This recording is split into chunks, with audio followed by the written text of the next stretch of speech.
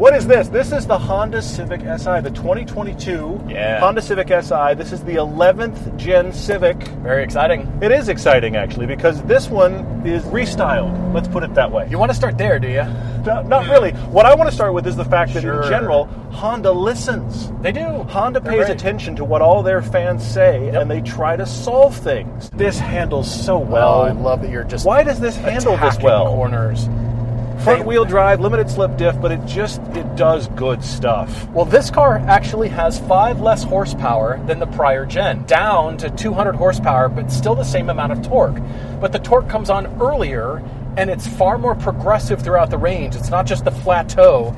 It actually rolls on as you're rolling on, which is excellent. It changes the dynamics of the car. It changes the character. Well, it's a tiny little 1.5-liter engine. Yeah. That turbo shouldn't be good. Now, it does have a little bit of lag, but it's got surprising amounts of power, and they also tune it for the horsepower to be climbing all the way almost to redline versus dying halfway through the red band, which is pretty common with these small little turbos. I like that you're chucking this in. No, you can. That's the thing about it. It's so precise, and it handles mid-corner corrections very well.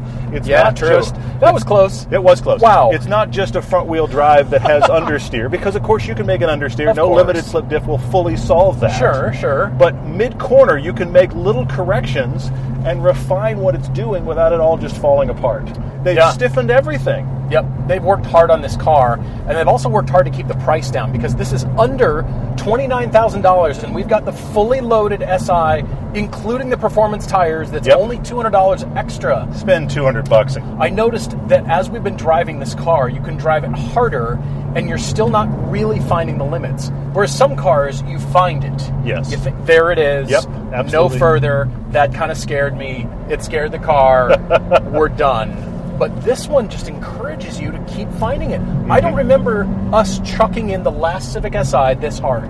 I don't think as well. I agree with that. I do think that the ride has been compromised a little bit. I don't think the ride is as good as the prior Civic Si or the Golf R, for that matter. But at the same time, roll bars, stiffer springs, all around. But if you're willing to accept that sportier ride, there's nothing but composure here. It's really well composed. It's just stiff for your typical commute car, but it's not trying to be your typical commute car. Right. It also has rev match from the Type R on the SI for the first time. It's good. Which is good. It is a good rev match system. I complained in the last gen because I thought the pedals were too far apart, and so that was why the Type R had rev match and the SI needed it. I actually think the pedals are better spaced here. It's one of the many places I think Honda has listened, so I can heel toe myself, but then it still has an excellent rev match, so all of a sudden you feel like a hero. I'm not a hero. I'm just bumbling my way. We are hammering along, and it does really well. It doesn't feel like a $28,000 economy sedan. It doesn't. No, not at all. It doesn't feel like some sort of torture chamber. Oh, I got it for cheap. Yeah. But now it's far past its SI heritage. It's gotten so good. And then you factor in the price. This is a compelling car. Now, the wheelbase is 1.4 inches longer than the prior SI, than the prior Civic. You'd think that would make it less nimble. Better freeway ride, comfortable, cruising kind of attitude. Bigger car. It rotates still, even with a longer wheelbase. And the car is pretty large to begin with. And bigger car with more space, and yet you lost none of the goodness of the dynamics, which is a success for sure, and is hard to do. Absolutely. Now, pedestrian crash standards have dramatically affected the front end design. You're seeing much of the hood out there, because it's far more upright. It's a more vertical front end, and it's very flat. It's very blunt on the front, and that piece right above the grille and the lights, Honda actually calls that an upper bumper. When was the last time you heard a car having 2 bumpers? And it's an upper bumper to hit you in the thighs for pedestrians. Somebody's going to show me the stat. When you're changing the entire front end of a car for pedestrian crash standards, suggests that people are getting hit in droves. That it's like a constant plague of a problem if it's reshaping the entire front end of a car to the point it has a gonzo nose. Honda didn't just overcorrect. They're sawing at the wheel now. Future, sporty. No. Nobody likes it. So let's go back to a car nobody recognizes. It's still the Lone Ranger on the front end, and put the mask on, but still, I think it's too conservative at this point. The Civic was edgy and cool, and it was the coolest car they built. It was amazing looking. You see a base Civic from the 10th generation, you think, is that a... Nope, that's just still a base, and it looks good. Whereas this one, kind of looks like almost every other car on the road now. I hate to say it. It does look pretty normal now. You're right, it is an overcorrection. That is an interesting way to assess it. Normal is fine, but now the taillights are too big. They're out of proportion with the car. Oh, interesting. Look at the D-pillar. Okay. That little tiny flourish where the window could just end. Oh, the extra right triangle? At the curve. The extra triangle is just fussy and too much. It didn't do anything. When parts of a design don't add or make it better or more beautiful, you know you've gone too far. Designers have always been beholden to governmental standards worldwide. It depends on where they want to put the car. But it's changed the character of the car for me. And the overhang in the front is too long. If you don't look at the front and rear clips and look at this car from a side view, what is it? I think it's 2/3 of a Charger. 2/3 of a Charger. I think it looks like a scaled down Charger. You know when you see the non-Hot Wheels, but like the other brands where the car looks almost right? Yeah. This is like the off-brand Hot Wheels look of a Charger. It's like, oh, it's a Charger, I think. Charger, Civic, they're about the same, right? Yeah, they're exactly the same. We'll get inside, and the big news here is the vents. It's a strip of honeycomb, but I like it. It's clean, it's classy, and you don't see the vent strakes. Yep. Those are invisible now, and you get a cool joystick that's easy to use, probably inexpensive to manufacture, and it's just different. It is. It's a really interesting. Clever solution, and everything else is very clear, clean. It's got knobs. You can use them. This is front and center, the screen right here. I think the entire interior design is going to last a long time. I think you're right. Looks and ergonomics. It's incredibly simple in all the best ways. It is focused on I need to drive and things need to fall to hand and they need to be exactly where I left them last time and make sense. There's actual buttons on the steering wheel. Yeah. All of those make sense. These HVAC controls are like jewelry. Fantastic clicks, and they're this whole HVAC system, it's not buried in this screen. The whole HVAC system is wonderful. We and many others got on Honda for the last gen of not having a volume knob on their system here and having a weird touchpad for volume on the steering wheel. Both of those are fixed. This is what I'm saying. Honda is listening. I also do think they fixed the pedal spacing. That's interesting. They worked on the gear shift. Now, why does Honda work on the gear shift? They've got one of the best ones in the industry. They still worked on it. It's got shorter throws. It's been tightened up even further. It's wonderful to work with. I do think it's better for people that are comfortable driving stick. If you're learning, I don't think this is the car for you. Sure. If you're comfortable, I think you're really going to appreciate it. You're going to enjoy it. I think it's got kind of a high barrier for entry. Like, you better kind of know what you're doing. As far as engagement? Yes. Okay. The GTI is a great example for a car that is much easier to learn and kind of bumble through driving stick shift. This asks you to be decent at it, which is rewarding if you are. Ergonomically, really, really well thought. Very good. SI-specific seats in this, they're actually pretty cool. I don't find them that comfortable when you're just commute driving.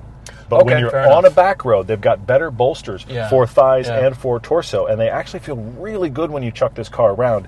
It's the just droning along. I want them to feel a little more comfortable with it. You can decide that obviously these are okay for what you want to do in them. Modes again, but back to Honda saying, let's give you what you asked for. We've got normal and sport and individual. You can dial it in yourself. Thank you, Honda. That's awesome, too. For sure.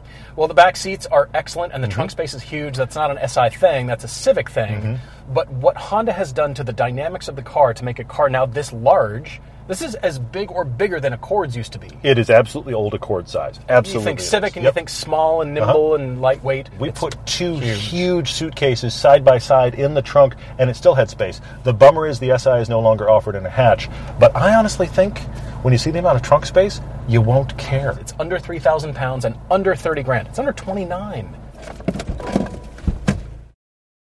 Your brakes are one of the most important components of your vehicle. When they wear out, don't just replace them, upgrade them.